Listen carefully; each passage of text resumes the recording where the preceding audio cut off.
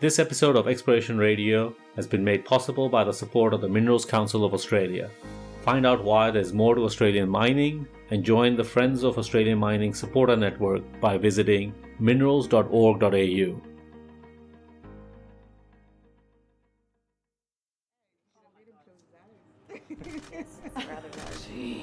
Wow. How many carats is this?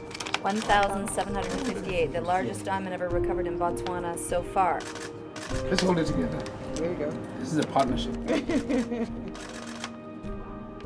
Gosh, it's lovely being president. If I was president, nobody allowed me to do this. Botswana was the poorest country before diamonds in Africa, and now it's in the top 5. Botswana mine safely, they mine ethically, and the diamonds bring a lot back to the communities. It sustains the communities and the people and the country as well. I'm a product of Botswana, as an example. I've schooled in Botswana. My primary education has been done in Botswana. Secondary, tertiary, I went to the University of Botswana.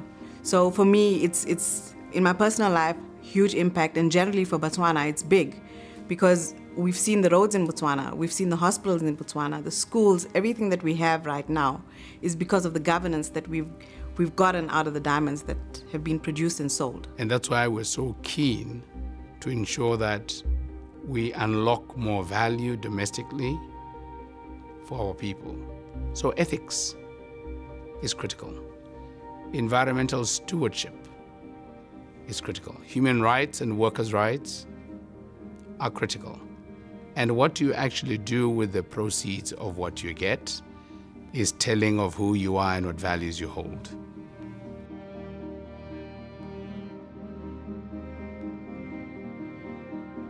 This is a partnership between the company, the country, the community. We want to leave a lasting legacy that is positive, that has transformed the lives of many people who will go on then to continue to develop opportunities in this country beyond the life of these mines. And I think together with this incredibly passionate team of people that I've had the privilege of working with over many, many years, we can see that, and it's incredibly rewarding. This episode of the Exploration Radio podcast was made possible through sponsorship by the AIG, the Australian Institute of Geoscientists.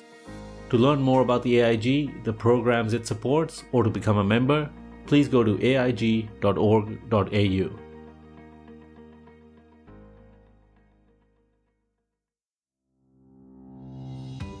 In 1991, a then 20-something-year-old Ira Thomas set off to explore for diamonds in the Canadian North. This led to her being involved in the discovery of what was to become the Diavik Diamond Mine, Canada's second major diamond discovery, and arguably one of the world's richest diamond mines. Some 30 years later, Ira is still involved in the industry.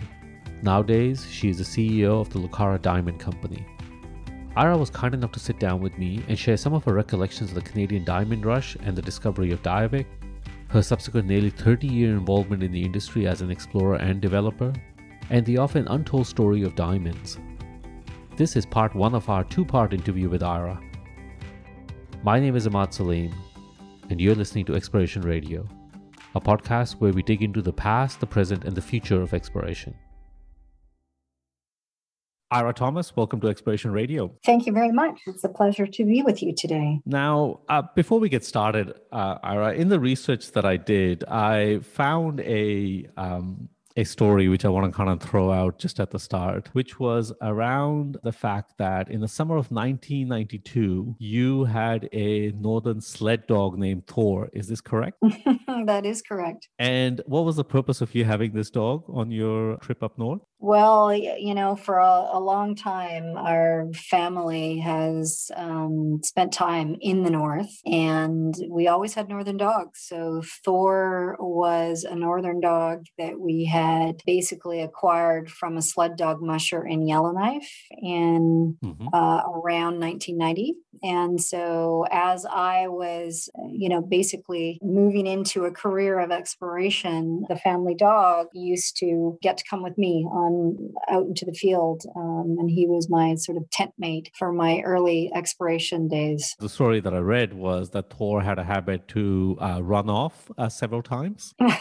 Yeah, he's a typical northern dog. So he's a real mutt, but he's mostly husky, but he also had a little bit of wolf in him. So he was very well suited to the Arctic environment. But one of the things that Thor did not like was, loud noises like lightning or gunfire. And on one particular day in our exploration camp up at Lac de Gras, a couple of the younger geologists had decided to take some target practice with one of the rifles out on these big sandy eskers. And so they were shooting cans on the esker, and this spooked my rather high-strung dog, and he bolted off across the tundra. And I thought, well, he'll eventually make his way home, but he didn't return that night. And the next day there was still no sign of him, and I was starting to become increasingly distressed about it, and convinced our helicopter pilot to help me search for him basically on the end of the second day. And we weren't able to locate him. And I'd really assumed at that point that he'd been, had encountered some wolves or, a grizzly bear, and something, bad had befallen him on his adventure out in the field. But then, as luck would have it, I got this very sort of odd radio message. And in those days, in the early 1990s, this was long before, satellite communication and cell phones. And so we did rely on XBS radios to actually communicate between these camps. And just to set the scene a little bit, this was a camp that was located, basically in the center of Canada's Arctic territory, the Northwest Territories. So it was about 350 kilometers from the nearest town, with no road access, completely remote. And so our communication was by radio, and I got this radio message that I was to try and call home. And so I did call home, and was able to get through via our radio connection through to my mother, who at this stage was in a complete panic. And she wanted to know that I was okay. And I said, well, I'm fine. What's the issue? Well, the issue is I got a call from someone purporting to have Thor. And they would not tell me where they actually were. And of course, my mother was so perplexed because she knew the dog was with me. So how would they have the dog, and where was I? And when my mother asked if they knew me, they said, we have no idea who that is, but she's not with your dog, and we have your dog. But sorry, we can't tell you where we are because it is strictly confidential. So it was a very strange exchange. My mother, was distressed that something bad had happened to me. And as it turned out, Thor had wandered, and I say wander, it was really a journey. He journeyed about 40 kilometers to the west of our camp and arrived in a competitor's camp. Excellent. And this happened to be where the first discovery of diamonds in Canada had been made by a little company called Diamet Minerals. They had made this discovery in November of 1991. It was huge news for Canada. It was the beginning of a mad staking rush for diamonds. We'd acquired, the land around them, and we're exploring that land package. And everything was extremely secretive and extremely competitive. And the assumption by this exploration team at Diamet is that we had deliberately sent Thor as a spy dog to find out what was going on in their camp. And by sending him in, we would then be logically making a request to kind of come and collect him. And doing so, we'd learn, all their secrets about what they were actually finding on their claim block. So it was a very funny exchange. Eventually my mother, ascertained who was calling. She called me. We figured out where the dog was. They would not allow us to fly over in a helicopter and pick him up. Instead, they sent him out on a float plane 350 kilometers to the south. And then I had to kind of negotiate some concessions from my employer to figure out how I was going to get him back all the way from Yellowknife back into camp. So he became famously known as Thor the Spy Dog. And it's funny that you bring that up because he did, then eventually get celebrated on a radio show hosted by CBC here in Canada by the late, great Peter Zosky, who, created this short story around Thor the Spy Dog. So, Ira, it's been a few decades now. I think you can come clean. Like, the real reason you sent Thor there was to do espionage, wasn't it? Yeah. I mean, that's the only logical conclusion you can get out of the story. Absolutely. It was a huge opportunity. I had to sacrifice my best friend to go on an important corporate mission. That's right. I mean, but they say, the best things come from sacrifice. Unfortunately, Thor was it. I just think that's a great story. And the reason why I wanted to start off with that story is, I wanted to dive into kind of the early 90s Canadian diamond rush, so to speak. Now, for people that didn't live through it, this was really a modern day kind of Yukon gold rush or Californian gold rush. So you kind of painted the picture of, like how secretive people were, how intense they were.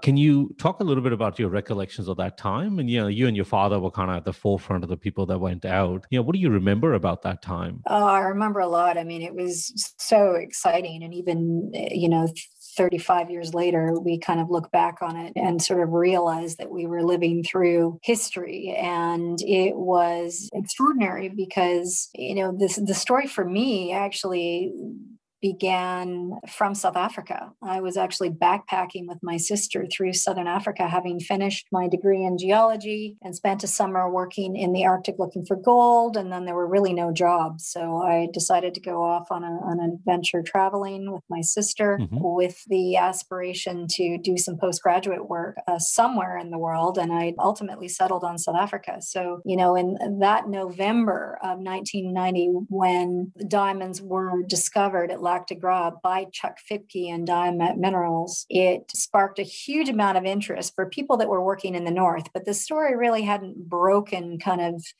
throughout Canada or even globally at that point. I got this call from my father, who is an avid explorer and had been exploring in the North for a good portion of his career. And he called and said, diamonds have been discovered in Canada. And I said, Dad, are you completely off your rocker? I mean, I just finished my degree in geology, and I know for a fact that there are no economic deposits of diamonds in Canada.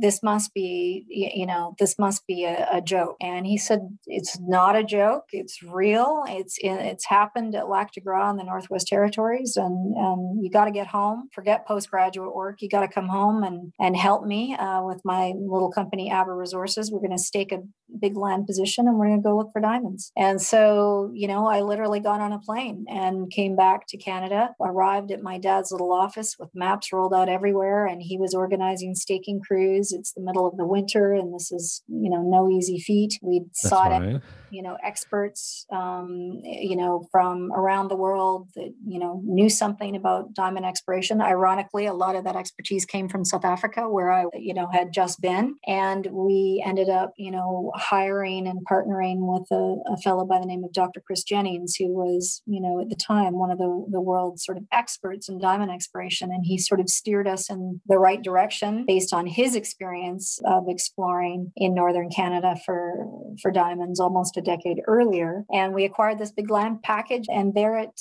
began. But what was interesting is that, we spent every last penny in the treasury of the company at the time. It didn't have a lot of money in the treasury, and because we thought, well, the world is going to go mad.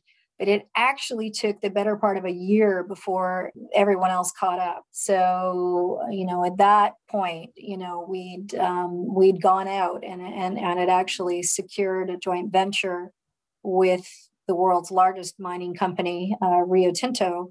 And because we really needed sponsorship and money to get going with our efforts. And so about a year later, more than 65 million acres of ground had been acquired for diamond exploration in Northern Canada, which is larger than the size of the United Kingdom. So it was incredible. You had camps going up everywhere and crews being brought in. And, all told, I think between 1992 and 1996, there was something like, $2.5 billion spent on grassroots diamond exploration. And that ultimately resulted in the discovery of two world-class mines. The first was a Caddy, found by our neighbors, and then we found Diavik, which was Canada's second diamond mine. And then eventually the Gachagua project to the south of us and Snap Lake were also found a couple of years later. So it was tremendously exciting. It was like the Wild West. Well, I think that's part of the story is that,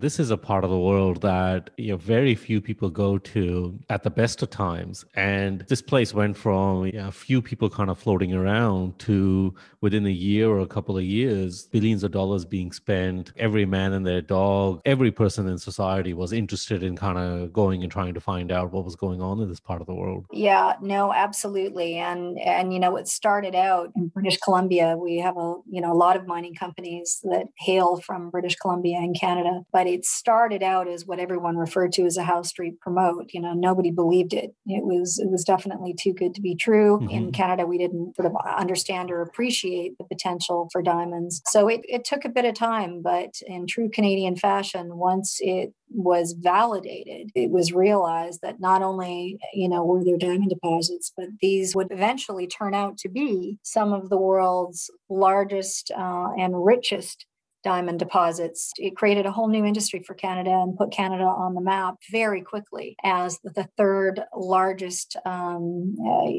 most important diamond producing region in the world, next to Botswana and Russia. So I want to go back to that because that's part of the research for this. I went back and looked through some kind of articles when this story was first breaking, the Diamet story, and people starting to slowly release results. Even you guys kind of pegging the ground. There was a serious amount of skepticism about whether this was true or not, or was this another Bre-X scandal?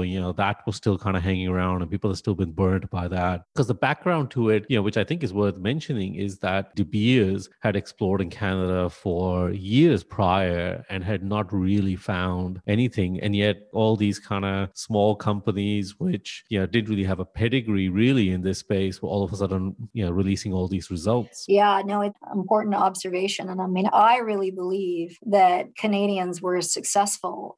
First off, Canadian companies are some of the most successful explorers in the world. And I think that's well established. But I think what was really important in this case is because we didn't have a history in diamond exploration, and it wasn't a commodity that we knew that much about, we didn't know enough to be biased against the discoveries what we were making. And what I mean by that is, De Beers, who'd been obviously highly successful in finding economic diamond deposits in other parts of the world, primarily South Africa. That's right. Had a prescribed model or view of an economic diamond deposit, and it needed to be a certain size, and it needed to be a certain grade, or there was no point in evaluating it. And this is an example where, as Canadians, we didn't have any bias because this wasn't, a commodity that we had expertise in. So, for example, what I mean by that is, De Beers had been exploring there for decades, but they were using that South African model where they were looking for large kimberlites in excess of, 5 or 10 hectares. And that was kind of a minimum criteria for actually, drilling a hole and testing an anomaly. The Canadian companies, we didn't have that view. Why does it have to be big? Mm-hmm.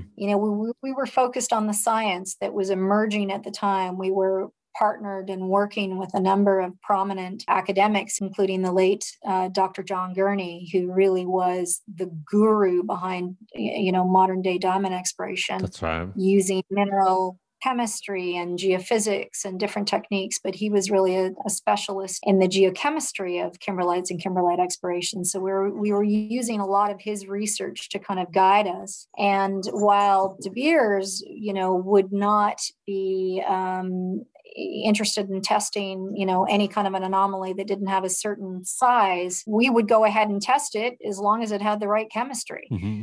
And we would test it even if it was under a large lake, because until we had a sense of what the grade and value of the rock was, we felt it was worth pursuing. So I think it's, an example where taking that, the South African model and trying to, transport it to Canada didn't really work well. What we found in Canada is a lot of the kimberlites were not particularly large, but what we didn't have in size, we made up for in grade. So A154, for example, which was the primary discovery at Diavik, is a tiny little kimberlite. That's all right. It's 150 meters across at its widest point, and yet it's almost 1,000 carats per 100 tons, as opposed to the average grade of a South African kimberlite, which is 50 carats per 100 tons. So they turned out to be incredibly rich ore bodies, despite the fact that they were small. And that, of course, is what guided the economics and made these deposits so valuable. In the De Beers model, you would have never drilled A154 because it just simply wasn't big enough to be economic using that South African interpretation. So it was an example, I think, where ignorance was really helpful.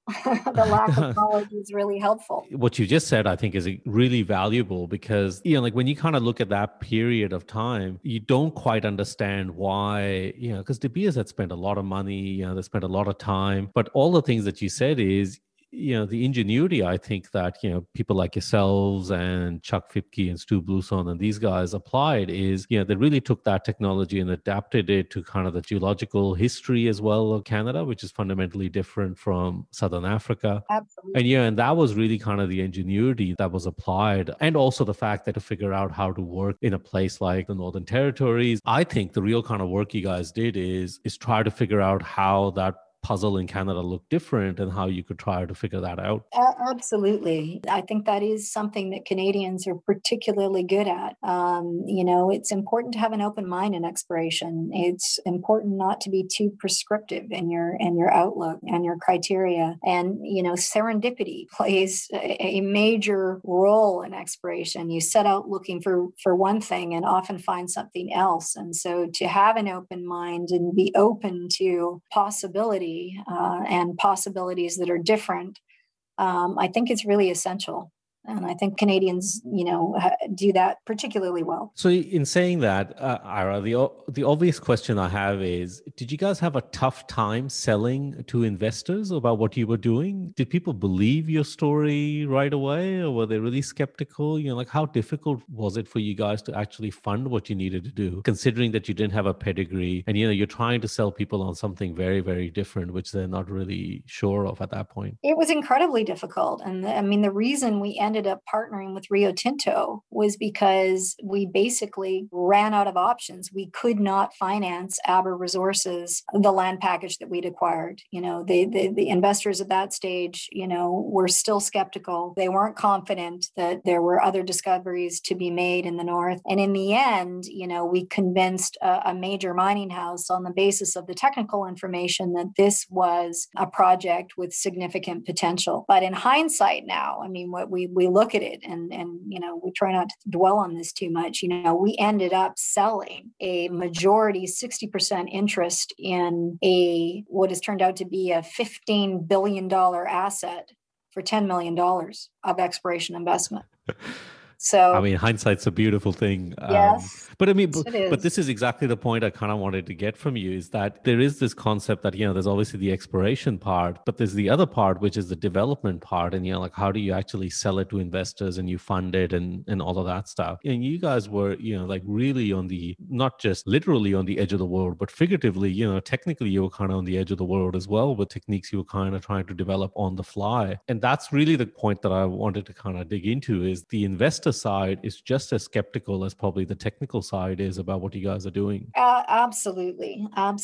And let's not forget that exploration is risky, and diamond exploration is the riskiest. 1 in 1,000 kimberlites turn out to have any economic potential at all. That's an excellent point as well. You can spend tens of millions of dollars, if not hundreds of millions of dollars, to actually determine whether or not a diamond discovery is going to be economic, because unlike other commodities like gold or base metals, where you can look up the price of that commodity in a newspaper every day, you can't do that with diamonds. There's thousands of different classifications of diamonds. Every diamond is unique and they all have different price points. So in order to be confident in the average value of a carat of diamonds in your deposit, the only way to do that is to take a large bulk sample, which is extremely costly. So, not only do you have to work out grade and tonnage like you do with every other kind of deposit, you have to work out that value piece. And that's where it gets extremely expensive. And I should say that it's worth mentioning that a lot of diamond projects kind of fail at that bulk sampling stage, because they can have the grade and they can have the tonnage, but it's really how that grade and tonnage comes out of a mining volume. You're just not going to be able to run an economic mine in that sense. Absolutely. It all comes down to rock value. And, I've had the good fortune of being involved in a couple of fantastic diamond deposits, and Diavik being, the first, where it really had grade on its side. I mean, the quality of the diamonds is very nice, but they tend to be small, high quality diamonds, and the deposit kind of shines on its rock value because it's up to 1,000 carats per 100 tons or 10 carats a ton, with an average value of $100 a carat. So you've got $1,000 rock. Similarly, in the sense that Karowe, the diamond deposit that I'm working on today, is a project that we built 8 years ago and is now considered one of the world's highest margin diamond mines. It gets by on its diamond value. It's actually quite low grade. We're only 11 or 12 carats per 100 tons at Karowe. Wow. However, we have diamonds which are large and high quality, and they are selling for closer to $600 a carat. So once again, that rock value comes up to the point where it's economic and high margin. So yeah, diamonds are interesting that way. There's a lot of variability at play, but that's one of the reasons it's such a fun, commodity to be involved in. So the other question I had is, so Avar Resources, the company that your father was kind of started off with, they weren't really set up to explore for diamonds, were they? Because prior to that, they were doing something else, and I can't quite remember. But they weren't in the diamond game at all. It was set up to explore for other things, wasn't it? Yeah, no, absolutely. Avar was a company that my father founded in the mid 80s, and it was set up to explore primarily for gold, but also for nickel and copper in the Northwest Territories. So my father had spent a good portion of his career in exploration in the North, and that really was his focus area. And when diamonds were discovered, he'd had really no prior experience with diamonds, but he did understand the North. He knew how to stake ground. And what he immediately did was, went off to find someone who did know something about diamonds. And that turned out to be Dr. Chris Jennings. Why not De Beers? How come you guys didn't partner with De Beers? Well, that's a good question. I think at the time, what was so kind of fascinating is that, De Beers eventually did ramp up and acquire big land positions as part of the staking rush. But you're absolutely right. And what you said earlier is that they'd had previously moved through that area with exploration efforts, almost 10 years earlier, and had basically written that part of the North off and were instead focused on other parts of Canada, like Ontario, where they eventually did discover and develop a mine called Victor in the James Bay lowlands of Northern Ontario. So De Beers had kind of, moved in a different direction. We did end up partnering with De Beers and their Canadian subsidiary on some other sort of exploration efforts later. But at the time, De Beers was really not a major contender, and they really came to the party late. And in fact, That's their right. first kind of big investment in the Lac de Gras area was in the acquisition of a company called Windspear, which was also a company that we were partnered with on the Snap Lake project. And they ended up purchasing Windspear and developing that project. But that was, a few years later. And I think there was a certain amount of skepticism at the beginning. And then they realized this is real. And so they were a little bit late getting back into the play. Well, I mean, I think, I just find that, storyline interesting because I mentioned that, we're trying to piece together the story about how diamonds were explored And obviously De Beers is a big player in that. For all intents and purposes, I think they've done a lot of good work exploring in different parts of the world. But in Canada, it just seems like, they really snatched defeat from the jaws of victory in a lot of ways. Kind of plenty of opportunities to change their mind and clear the sheet and see what the data was kind of telling them. But for whatever reason, they just kind of really, I think, missed the call in a lot of ways. Yeah, I don't disagree. I mean, I think that they kind of had the business to themselves for so long, particularly in terms of exploration. I think they just underestimated kind of the response from the Canadian junior exploration sector. And really, that was what was so amazing. I mean, these junior companies were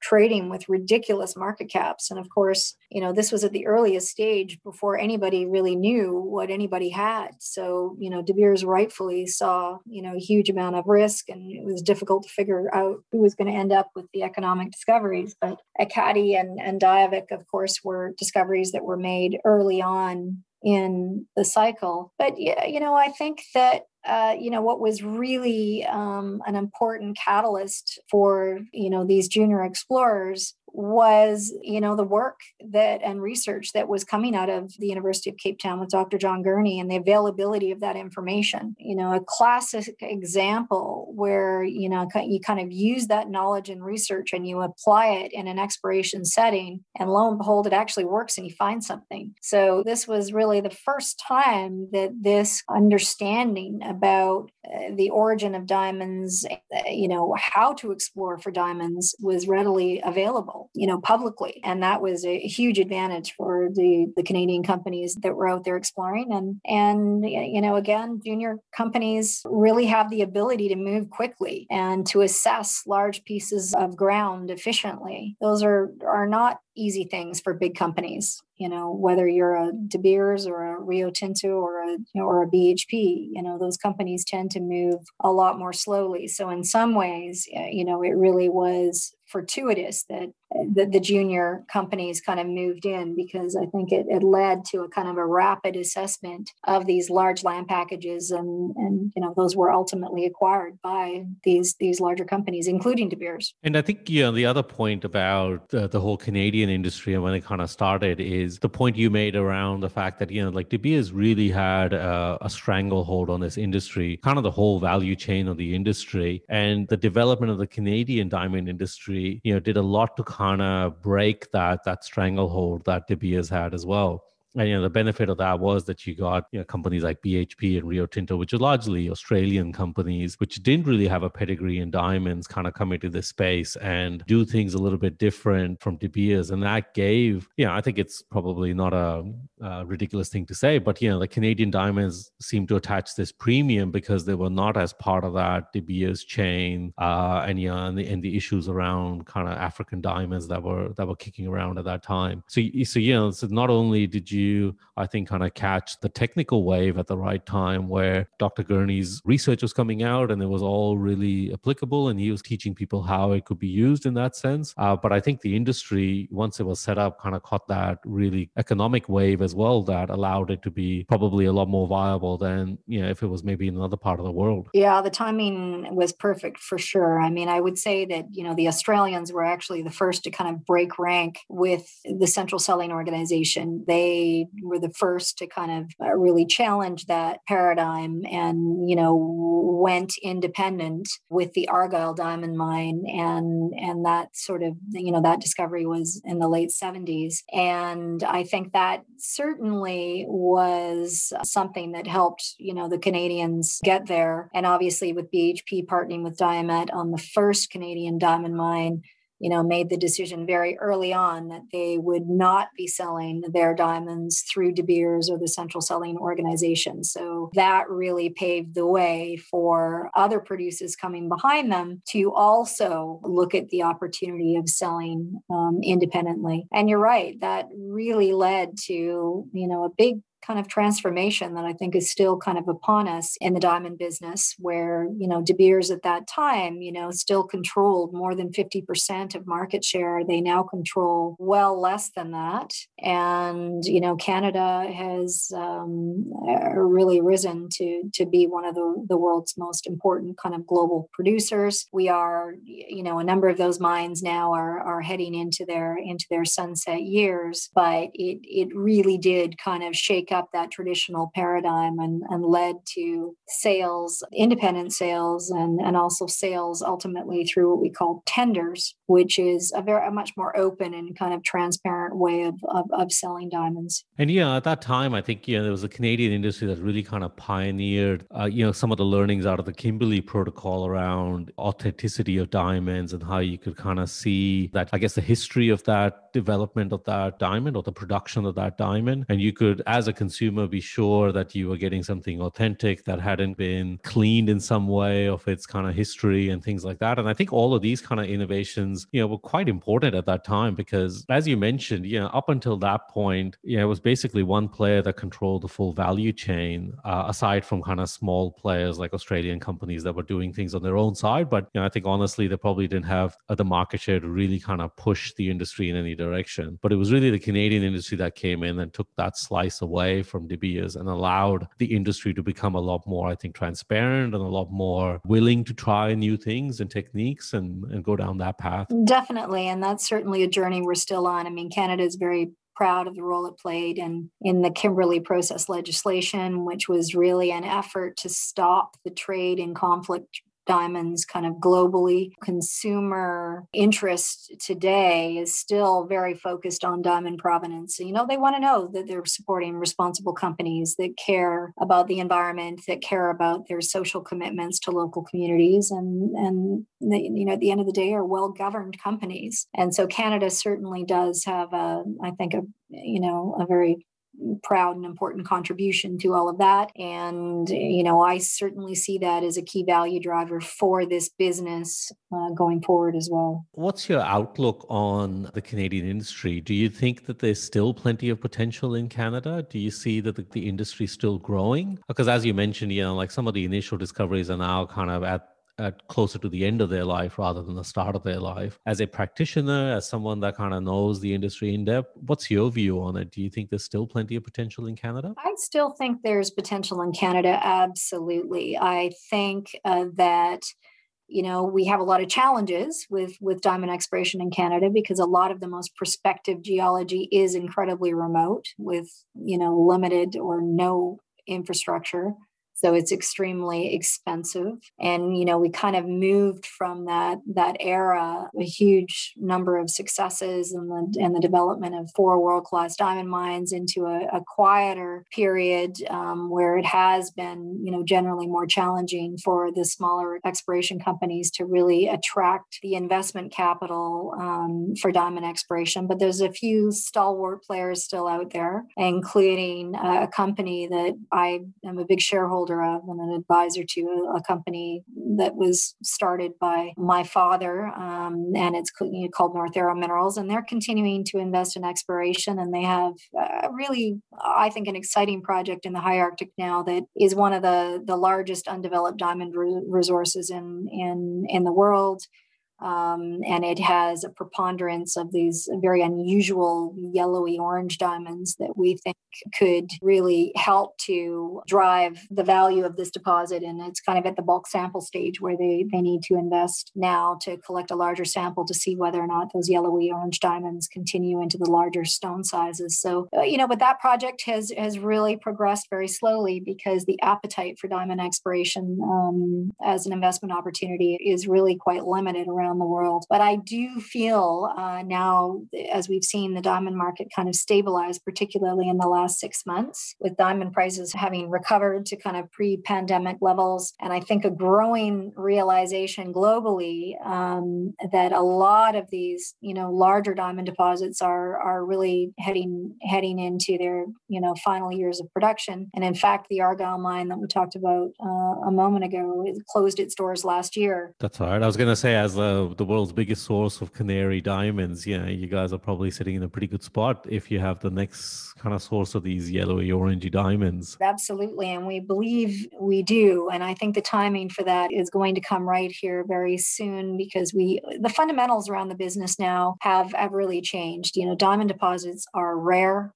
They're becoming rarer. There have been no major discoveries in the last, 15 to 20 years that really can move the dial. We certainly see global supply on the decline. Demand, by contrast, we expect to continue to pick up. And this is based on the fact that diamonds are kind of an interesting commodity, because though they are a mined commodity, they don't actually behave like a mined commodity because they're a consumer marketed product. So if you have a kind of a positive view on, world GDP growth, even in a modest way, then you need to have a positive outlook on diamond prices. And I guess just as a final comment, we've seen, very recently, the world's largest leading luxury brand, Louis Vuitton, who we've partnered with on a couple of projects from our Karowe diamond mine. They have made a very deliberate move to expand their exposure to diamond jewelry, and they've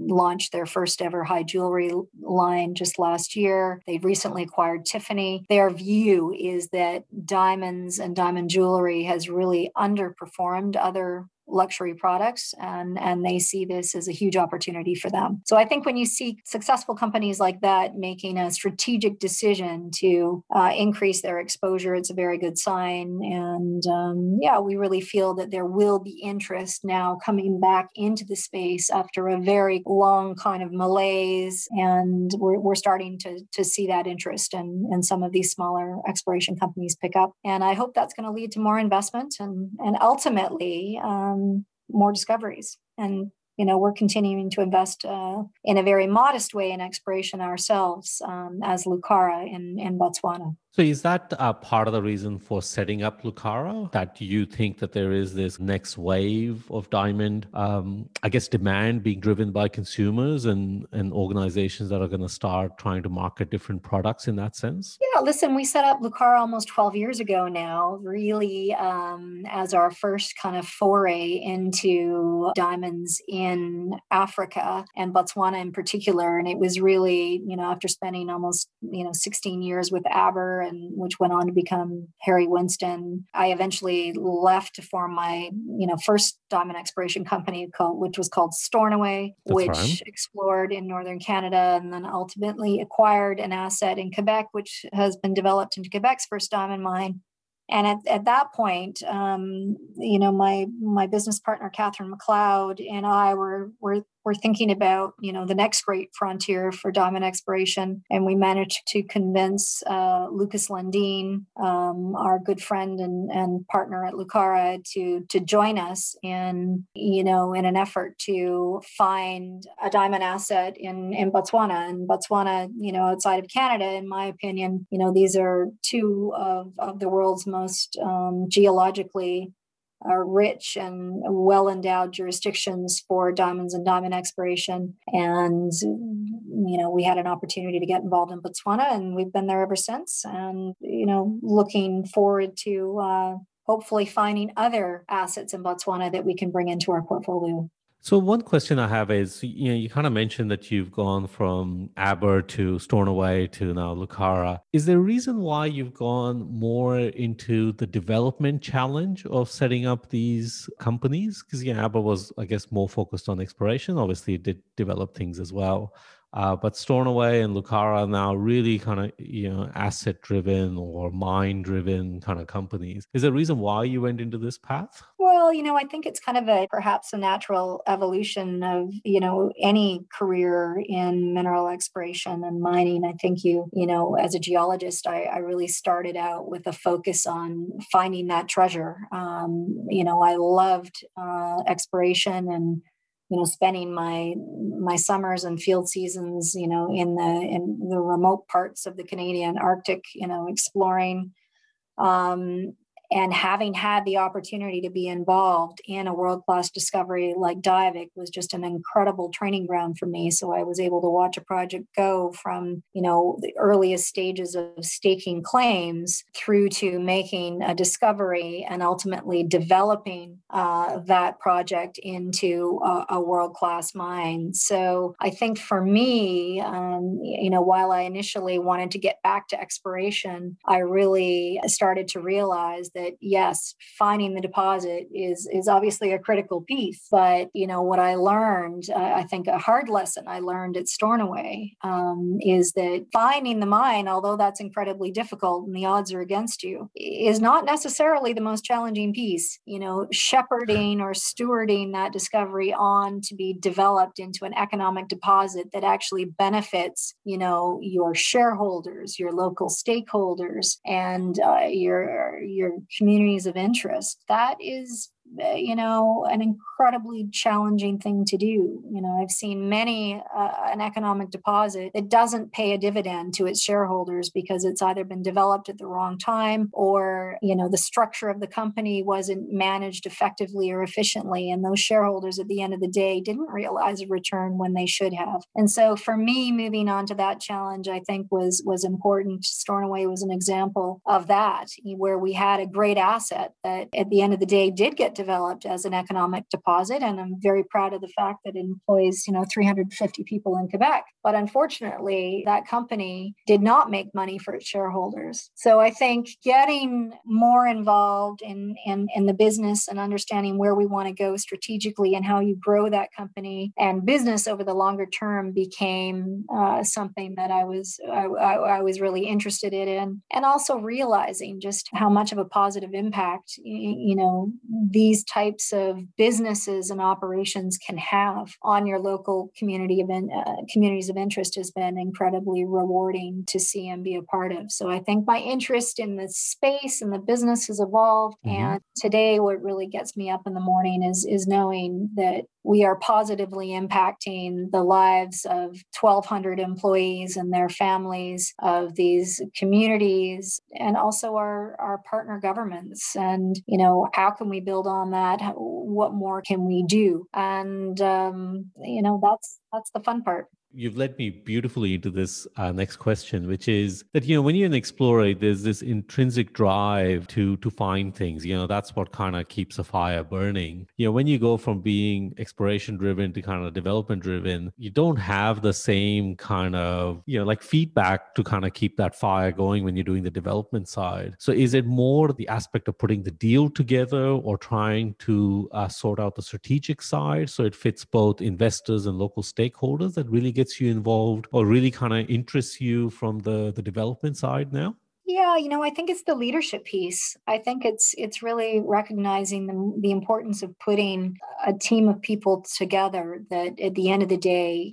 can be successful, because at the end of the day, it always does come down to people. You can have the best assets on the planet, mm-hmm. but if you don't have the right skills around the table, and more importantly, you don't have the right mindset around the table and a group of people that can actually work together to achieve, a common goal or objective, then you're never going to be successful. And I think that's what I realized, is that it's not just about one discovery. It's never about one person. It's really about how you put all these pieces together. And for me, that became, I think, the challenge and also the greatest learning. And so to be able to maximize the value of these deposits, you've got to be able to do all of that. So do you think as explorers, we sometimes lose sight of that? There's obviously the technical challenge, but there's also the non-technical challenge of finding the right people, making sure the team works, like how you interact with investors, how you interact with local communities, all of that stuff. Do you think sometimes explorers, we're sometimes a little bit too blinded by the technical challenge in front of us and ignore some of these things? No, I think it's essential for an explorer to kind of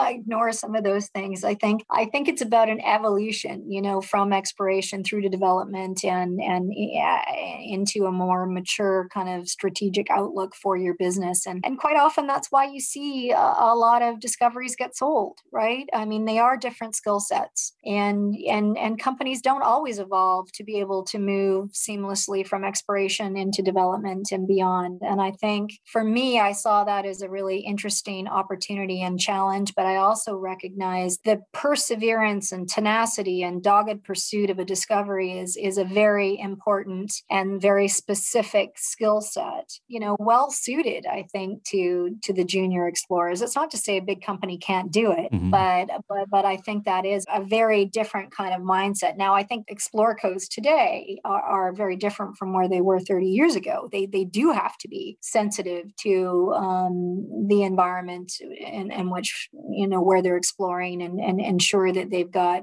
buy-in from local stakeholders. So they do have to do some of that, there's no question. But I think it is not always guaranteed that a company is going to want to be all of those things. And sometimes the right decision is to sell the asset. I think that's a really important point. I think as organizations or even as teams or anything, I think you just have to be honest about the fact that sometimes what makes you successful in the past may not make you successful in the future. So either you have to bring other people in or go back to doing what you were doing in the past, try not to be something different in that sense. And I think there is a serious amount of value sometimes that's lost in this industry because people maybe hang on to those things for a little bit longer than they should. Oh, it's so true, right? It's all people and personalities, right? It's a big one in our industry, and it's hard sometimes to be objective.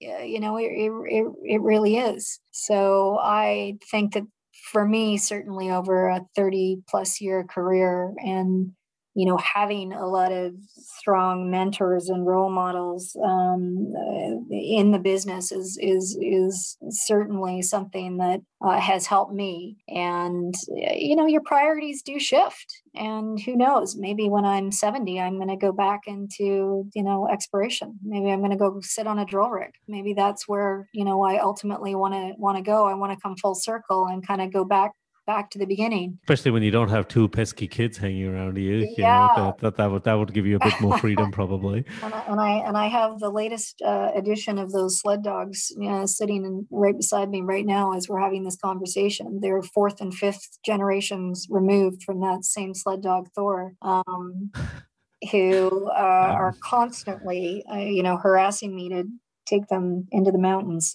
So these dogs that you now have are going to be well-refined spy machines by the time you hit the field. So well done, Ira. I think of all the new technology. I can really deploy them with everything I need. Webcams and that's right.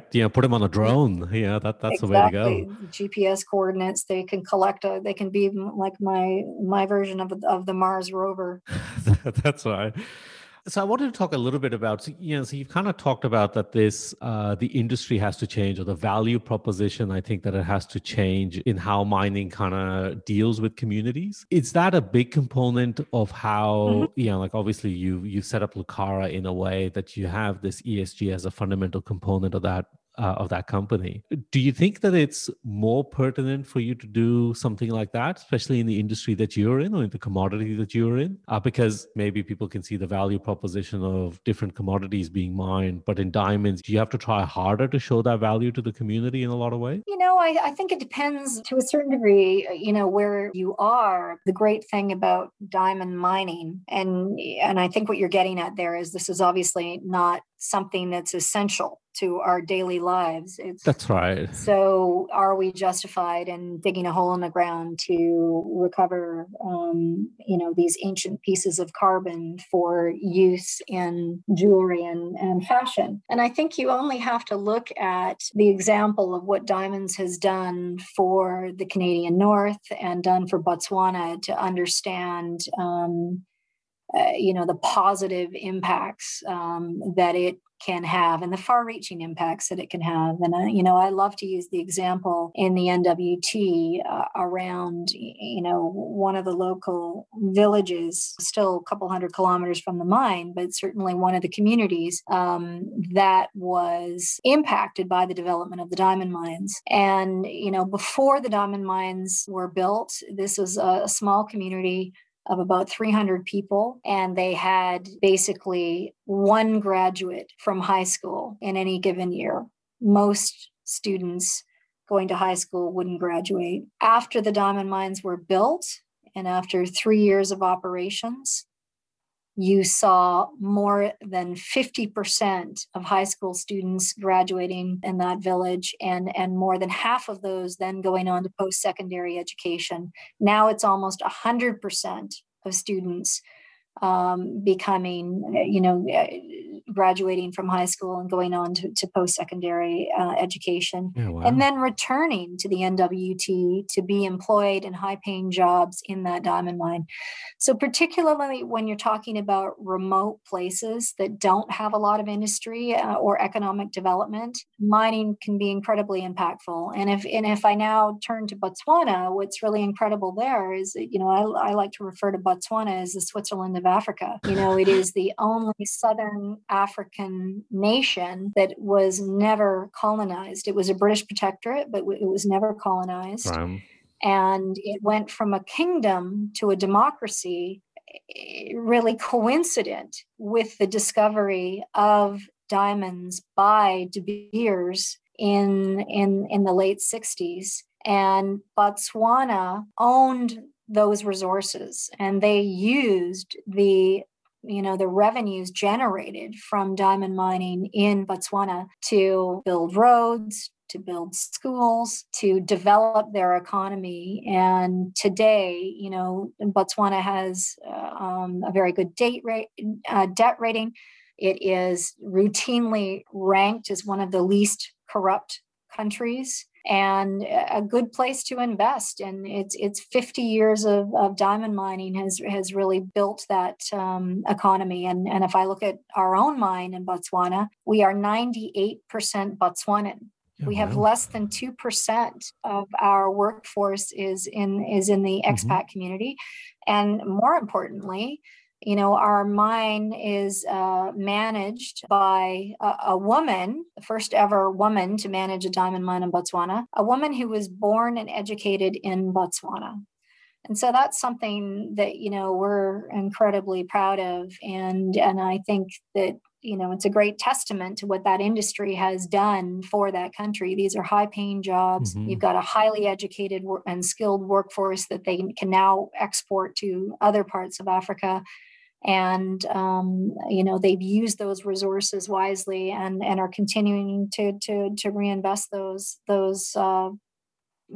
proceeds today. Well, I mean, I think, for a lot of our listeners, if you've never heard of Botswana, like I kind of reference that by the fact that if you haven't heard of an African country, then that's usually a good thing because they tend to do things pretty well. And, like you said, Botswana, I think, even from the point of where it came out of, the protectorate to being a country and its independence, it's had a very smooth run. And a lot of that is really because they could fund a lot of their activities, particularly on the government side, because of this industry that they generated. Absolutely. Now, I didn't bring up this topic to talk about the fact that whether socially we value diamonds or not, because I think you could probably make an argument about that for the gold industry as well. Is it really a fundamental social need, or is it a static currency product that we're really mining, right? Yes. But, the reason why I brought this up is, the social view around diamond is kind of built up from the Hollywood version of the Blood Diamonds kind of movie. And, there are stories like Botswana, and there's stories like Canada, which are completely antithetic to that storyline.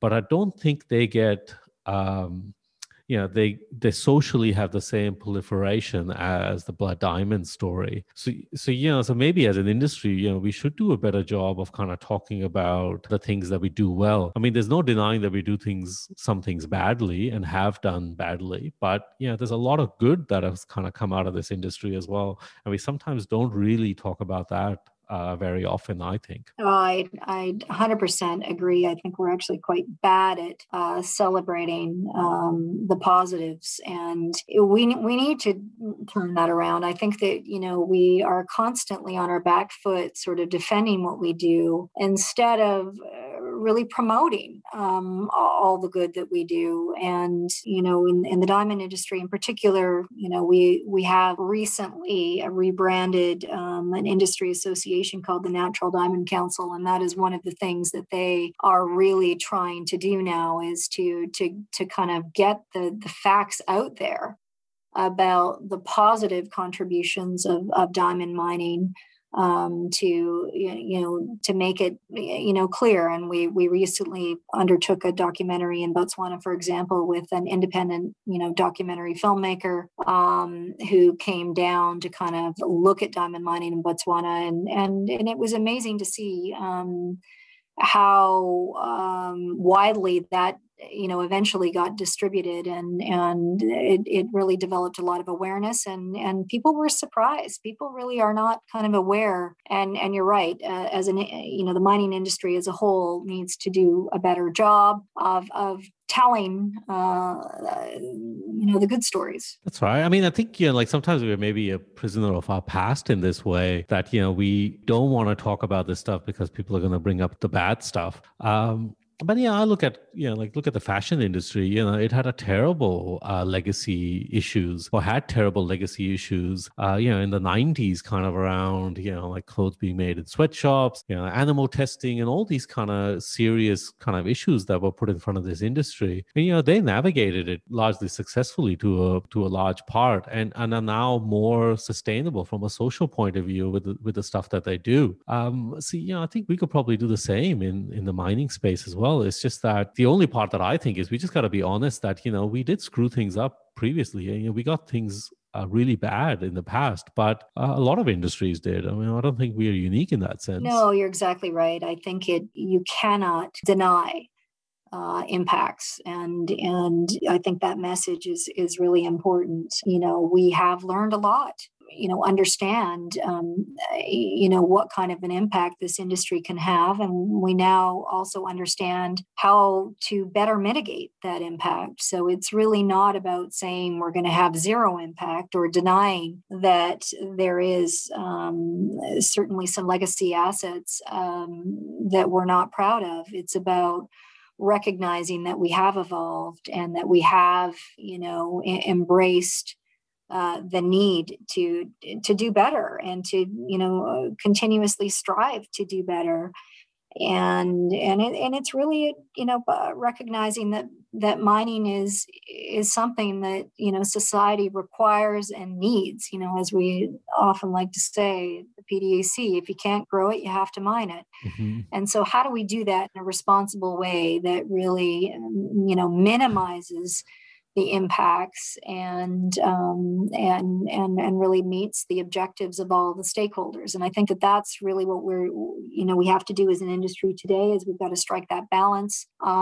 And everybody has to look at that.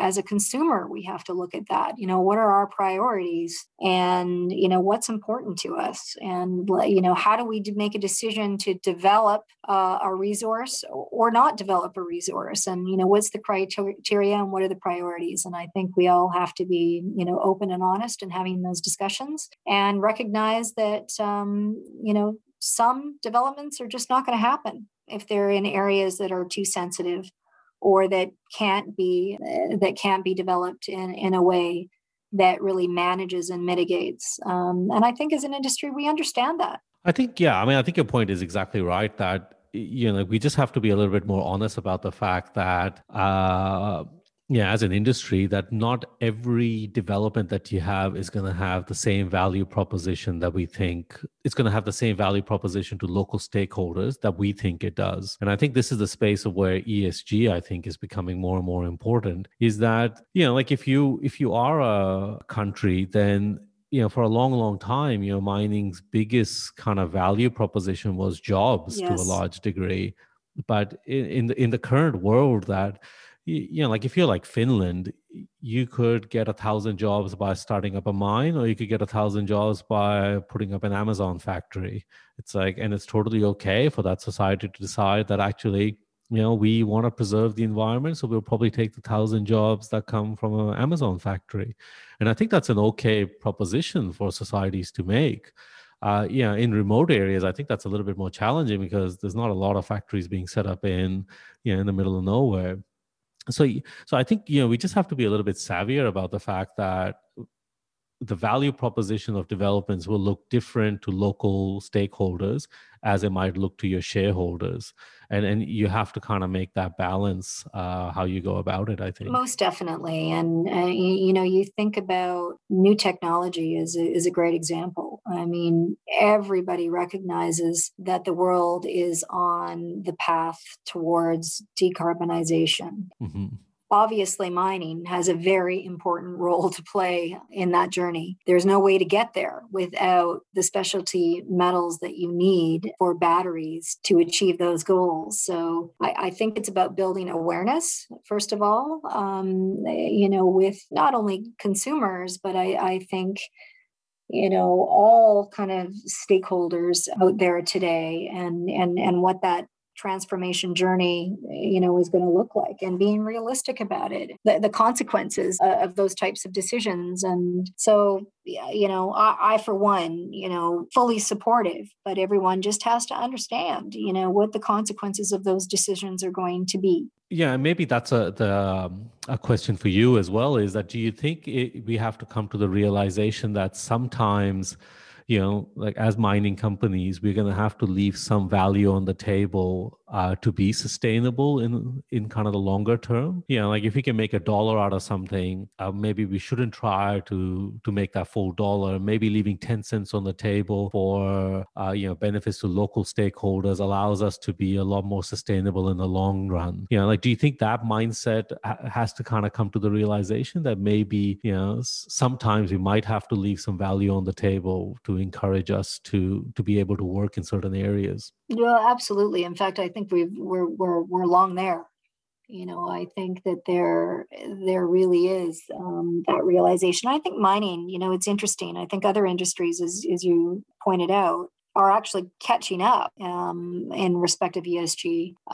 This is something that the mining industry is long embraced in some shape or form. The focus today has definitely shifted more from the environment piece, which has long been, I think, the priority out of ESG in years gone by, to more of the social and governance piece now. So we're kind of seeing that movement towards communities and sustainability and social goals. And so I think that's a great point, actually. I think that's an excellent point. But on the environmental piece, I think we've long understood that, we have to strike the right balance, and that, we have to identify all potential impacts and work to mitigate them in a way that's meaningful in order to justify any development. So, we're definitely there, but the social piece and the governance piece, I think, is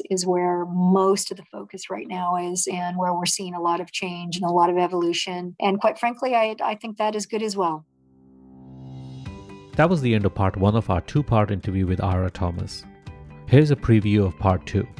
Yes, I've had some really interesting opportunities throughout my career, and I've done a lot of incredible things and had the opportunity to be involved in a lot of amazing projects, and I don't think any of it is diminished because of my gender. I think these are all experiences that really have no relation to my gender, I guess. At the end of the day, the bottom line for me is that in any project I've taken on or any new challenge, it's really been about measuring, success on the basis of whether I'm actually doing better for my stakeholders and shareholders.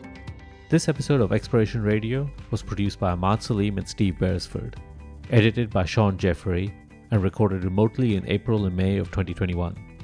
This episode was sponsored by the SEG, the Society of Economic Geologists. If you like this podcast, then consider becoming a sponsor to help us continue producing more of this content. You can email us on info@explorationradio.com or check out www.explorationradio.com to find out more about us. You can also reach out to us on LinkedIn, Twitter, or Instagram. Until next time, let's keep exploring.